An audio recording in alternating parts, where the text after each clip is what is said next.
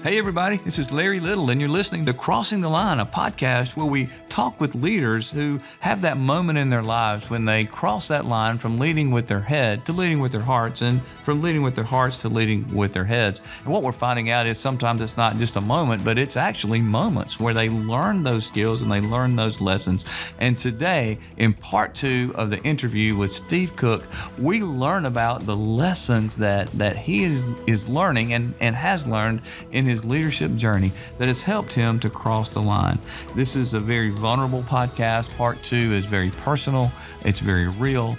I want you to listen to Steve as he shares with us from his heart, actually, something that he went through tragically, but yet used it to leave a legacy for himself and his children. And he's continuing to live that legacy now through his tragedy. And now he's turned that now to live a life that is full of living above the line, of investing in others, as he calls it, and what that looks like and where he is today. So I don't want to give away too much because it's a powerful podcast.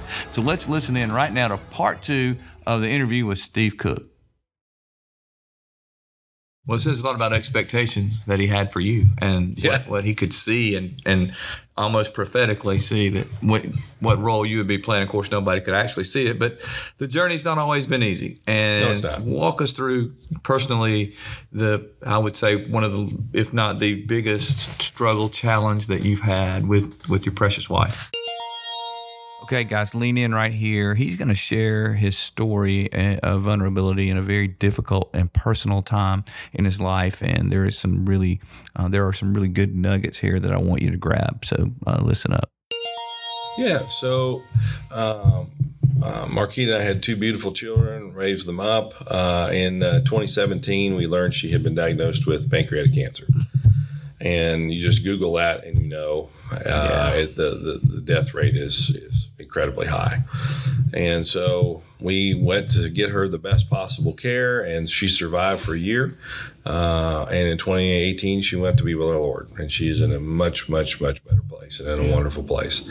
But that was a tough struggle, right? The kids were coming of age. They were one was in college, the other one had just was graduating from college. They both got married in the middle of all that. And so there was a lot of turmoil and a lot of change for me in 2017, 2018 that changed me fundamentally to think about, I was always a hard charger and a driver, and, I've got control of this. And, I knew the Lord's the one that had control of it. But I went from, I really started to understand, no, I do not have control over these things. And I need to really put my faith in God, and I need to lean harder and harder and harder. And that process, going through that process, taught me a lot about myself and taught me a lot about how I can be a better leader at work, and as well as be a leader of my family. Well, I watched you go through that and had the honor to observe and walk with you. I was amazed at how selfless you instantly became. You totally decided. You said she survived a year, but you were a caregiver for a year. Yes. Talk a bit about that. Well, the first thing that I met with the doctor, and he said, "Look, you're an engineer. I want you to engineer this. Go do all the research on it." So my son, who's an engineer, my daughter, we all dove in and started doing research. And I was in just like going back to when I was at NASA many years later, started there. I was diving into all the journals, all the research publications. I said, let me have access to the same things the doctor have access to, not just Google searches, but really real technical journals.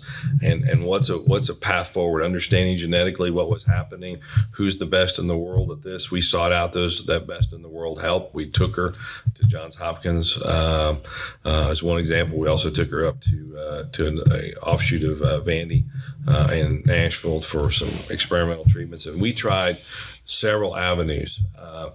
So I would focus on the treatment part, what could we bring to her, and then helping her emotionally through that, right? Wow. Because that journey was really hard, coming to grips with the fact that you have a cancer and, you're not going to get to see your grandchildren, not very likely you won't get to, and she didn't. And what does that mean? And she was always a woman of very strong faith, who helped me with my faith. And so walking that through with her and being there to support her emotionally towards the end, last few months, a lot of physical support needed there too, while trying to get her the best care. I poured and by the way, still working. And work became kind of my refuge just to have a break, right? Would get that. I came to later have to deal with that too. Well, Steve, we talk about crossing the line, the name of this podcast, yes. And we talk about above the line being that's where our people skills are and where we get alignment, and then below the line our tasks. You are a below the line guy. I mean, you're that in our vernacular. If you're familiar, you're that lion camel kind of guy that lives and enjoys and works below the line. Right. But you made an intentional choice with your wife, Marquita, to go above the line and be there for her emotionally. Absolutely. You were still below the line researching and working and doing whatever you could do, but you made it an intentional effort to say, I've got to meet her emotional needs. You just articulated. What was that like, and how did you make that decision? How did you know to do that? One, because for the previous 8 years, honestly, I'd been working with you, and you had helped me come to understand what above the line and below the line means. And I had started applying those things in life. I was I'm an ENTJ also, right? So, which the nickname for that is a field marshal. And I was proud of that. I was proud that, Patton is my favorite general and drive. Okay, and I come to realize that you can have drive, but you also need to make sure you're caring for the people, right? Yeah. And so that journey had started, probably 8 years before. And I was like, now I have an opportunity to really walk that in my personal life at another level that I'd never even thought about doing, right? And we can't just be task-oriented here. We have to. So it was actually a very natural transition because it was something that actually, in case where I'd started practicing it more in my work life and then brought that back into my personal life. And then those personal experiences now have shaped me going forward as a leader into the future. What a beautiful example of servant leadership. And I think about your children who watched how you dealt with this crisis and the takeaways that they have, that your legacy and Marquita's legacy, and how she was so beautiful walking through this, and her faith so strong, that boy, you were doing more than just caring for your wife. You were teaching your children about life, just like you learned things growing up. This was an incredible, difficult, horrific, but really beautiful life lesson. It was. And then we come to the end, and we were all gathered around, and we said a prayer, and she breathed her last. And we were all there with her. Yeah. And, there was sadness in losing her, but there was more joy than sadness because where she went. Yes. And that she had lived a life and she left a legacy. And then how she left her legacy. She imparted some things to my children that were important. And one of the things was, hey, your dad needs to be able to make decisions and explore and date and marry again. He's a young person. She said that to your children. She literally told, particularly my daughter, that.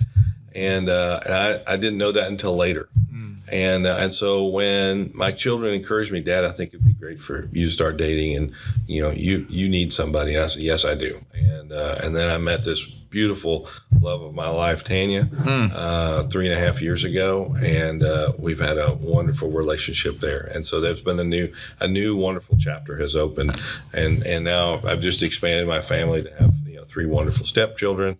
And my children, and now a couple of grandkids, and this life is blessed. Wow! And so you meet Tanya, and with a freedom to date, with a freedom to allow the right person to come in, because really Marquita set all that up. She did. And not that there are not bumps and challenges with children, there always are. Yes. I'm just saying she allowed that. That's what a legacy she left. That was an incredible selfless legacy she left. What a great selfless legacy. Well said. Because the opposite, not saying anything or the opposite, I've learned that is the case in many cases, makes it very hard. That's right. With the future. And you met Tanya, and now you guys have been married.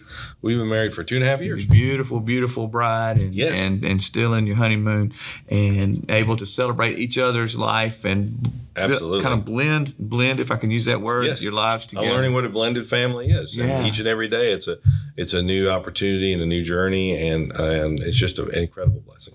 So that personally helped shape you as a leader. How have you taken some of the lessons you've learned there? Now you're the president of the Dynetics Leidos company. Is Yes. that right? I get Yes. that right. That's right. And so you lead how many people? 4,000. All right, 4,000 people. How do you take those lessons that you've learned and how are you applying it to that position today as president? So if we think about what's happened, we were purchased by Leidos a little over 2 years ago, and that was an incredible opportunity for our employee owners at Dynetics, right? Incredible event for them and their families. Right. And then we went right into COVID. I mean, within weeks, went right into COVID.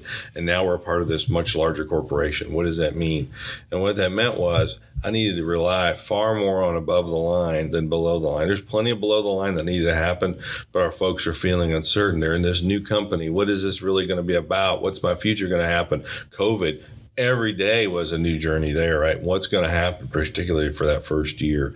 And so spending much more time above the line in that walking that walk with Dave King, very good mentor and friend and my boss there at the time, and who then set me up later on a few months ago to take over the helm of Dynetics. So it's really been about moving myself to spend most of my time above the line and knowing that I can always go below the line really easily. Right? When I need to dive down on the details, I can do that. Right. But I need to spend more time above the line. And so all of those experiences in the personal life, which forced me to spend more time above the line, then now have driven into my work life, which is spending more time with my employees. I started doing more management by walking around time, getting to know people on the shop floor, getting to walk to all of our locations across the United States, getting to know those folks. What's their journeys? What's going on in their life? What makes them a part of this? And getting really excited about I get more energy now, Larry, of when I get to spend time just with the employees and our wonderful workforce all around the U.S. and again the journey they're on. That's where I now get my energy from a work perspective. It's not about I just accomplished this new scramjet or I just accomplished this new hypersonic system. That's all great, and that's what I used to get excited about. Wow. Now I'm far more excited about watching the team mature and grow, and particularly watching our leaders mature and grow. Boy, I love it, Steve Cook. So tell me this. There are many people who are Steve Cooks in terms of they get energy from below the line. They are engineers. They're technically driven men and women, and they know they need to be above the line. And so we've got to lead above the line, but they have no idea how to do that, and they don't understand really what it takes to get above the line, and maybe the cost of what it takes, especially in the beginning. What did you do? And I watched you grow in this area so much with being intentional. Yes. But what did you do to grow that muscle so that you could lead above the line? So I think you just said it. You have to be number one. You have to be intentional.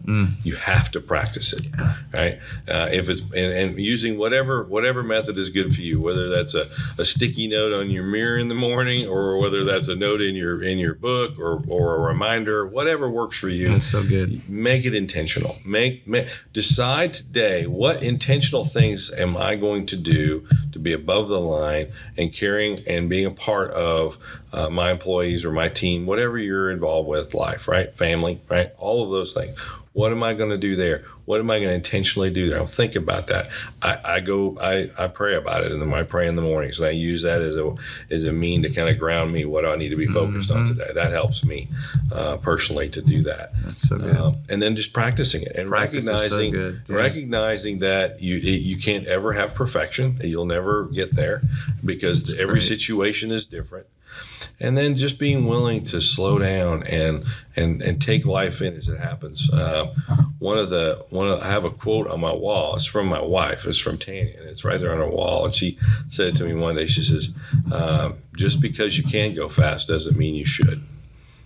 Oh, that's good. That is good. And so, that's a going below to above the line in that little quote right there. Just because you can go fast, the below piece doesn't mean you should, the above piece. Right. And so, I have that little reminder right there that just kind of, okay, let me just calm down for a minute. And there's times when I'm ready to go full below the line, right? Full line below. And you need to be able to do that, right? There's times when you need to say, hey, I need to go. I got to focus on execute. We have to run a business, right? That's right. But here's what I know from starting as a young leader, as a Boy Scout and an Eagle Scout, and through my career at NASA, my career at Dynetics, and now Leidos, is it really comes down to It's relationships with other people, and developing those relationships with other people is so critical. So just so you don't miss this, it's so good. Steve says, look, if you're going to lead well, and you're going to lead above the line if you're more comfortable below, but you got to be intentional to get up there. You got to choose to do that. Then you got to practice it and realize you're not going to always get it right. You can't have perfection. He said you got to slow down and take life just because you can doesn't mean you should. And the sign that Tanya is giving him to put in his office. And then he says, you got to build relationships. Got to build relationships with people. Be intentional, practice, slow down. Relationships. Really, really good stuff for us all. You learn that from an early age. If I could tell one early story, we're at the end, but this kind of solidifies this. When I was in Boy Scouts, I had become a assistant senior patrol leader. And I was working my way up, and I loved it. And I was very below the line, as you can imagine, as a probably 13, 14-year-old at the time. And they sent me to a class for senior patrol leaders, and it was a weekend camp. And this weekend camp, you would show up with your patrol box, which had all your equipment you were expected to have, and you were going to be handed a new group of students or kids that you've never worked with before from another troop. And you were going to lead that patrol for the weekend. You were going to have a series of tasks you had to do, and you'd be graded on those tasks. And what happened? So they said, come loaded with all your food, your patrol box, all that. And so you show up, you meet your new patrol, and now you have to orienteer your way back to the site, and they'll take your patrol box and your tent, all your stuff that I prepared. Well, I'd prepared it all. I had it all set up, laid down, all organized, ready to go. Off goes my patrol box. First thing we learned, these new little kids, I didn't understand them. They didn't know me. And right off the bat, we blew the orienteering. We only did about half the course. We were supposed to do the whole course. And the truck picks us up on the side of the road, and so we get a 0 for the first task. And when we show up and to pick up our gear, they said, oh, no, those that got here first got to pick from the other people's patrol boxes and tents, and you get whatever's left over. And we literally got these broken down tents, broken down patrol box, limited food, and mine had gone to somebody else. I was like, what? And so at first I had this indignant attitude about it, right? How could that happen? Like, this was part of the leadership learning they were putting us through. What a story. And I went back to that group of guys and I said, you know what? There was a best patrol. You had all these other activities. We got a 0 on this first one.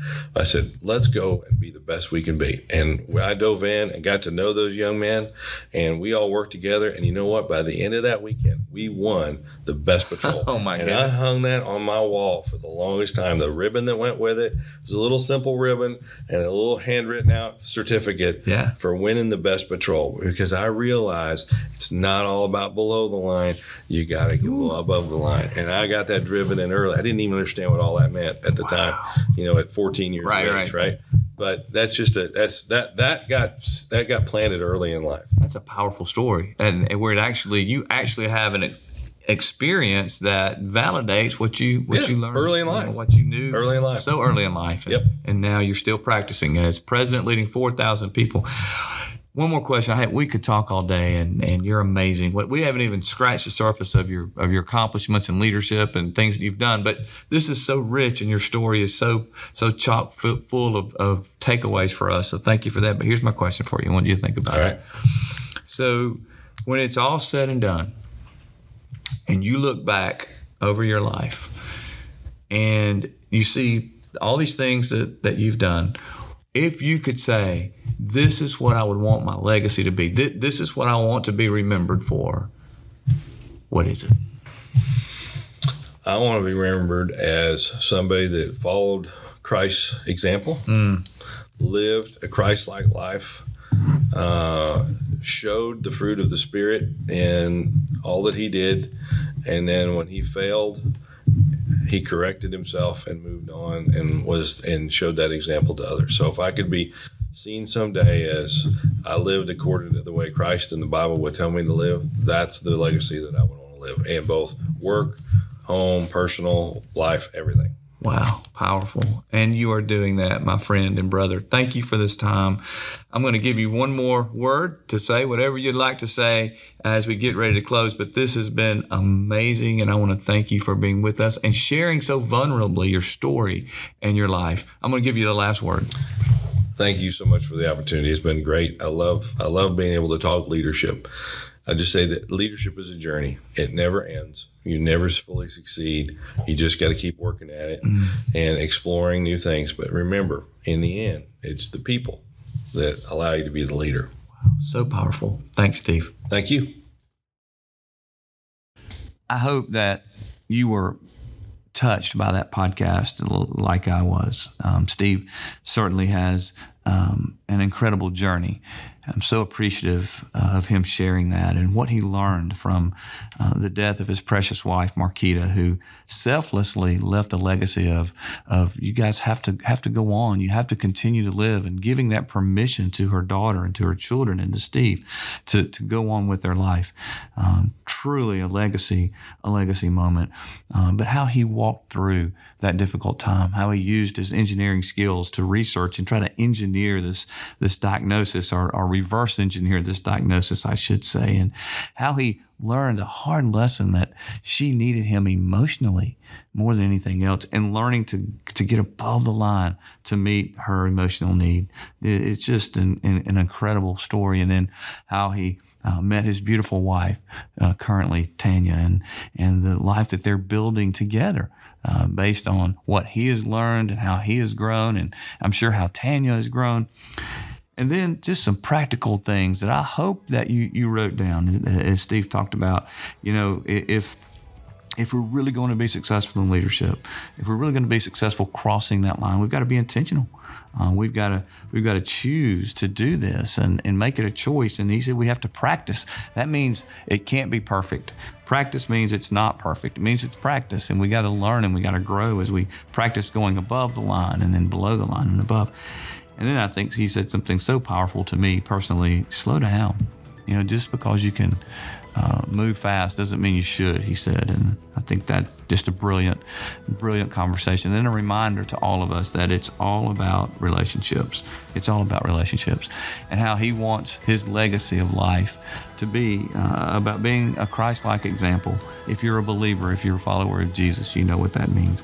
And that he would want to be remembered as someone who had the fruit of the Spirit, but yet who failed and who continued to get back up and continue to lead following God. I thought that was just a tremendous vision for this tremendous leader. I'm so appreciative of the time he gave to help us, to encourage us, and I'm so appreciative of you. Thank you for listening and joining us on this edition of Crossing the Line. I hope it spoke to you. I hope it touched your heart, and then I hope you can use your head to apply it in your own leadership. Thanks for crossing the line to make a difference in the lives of leaders.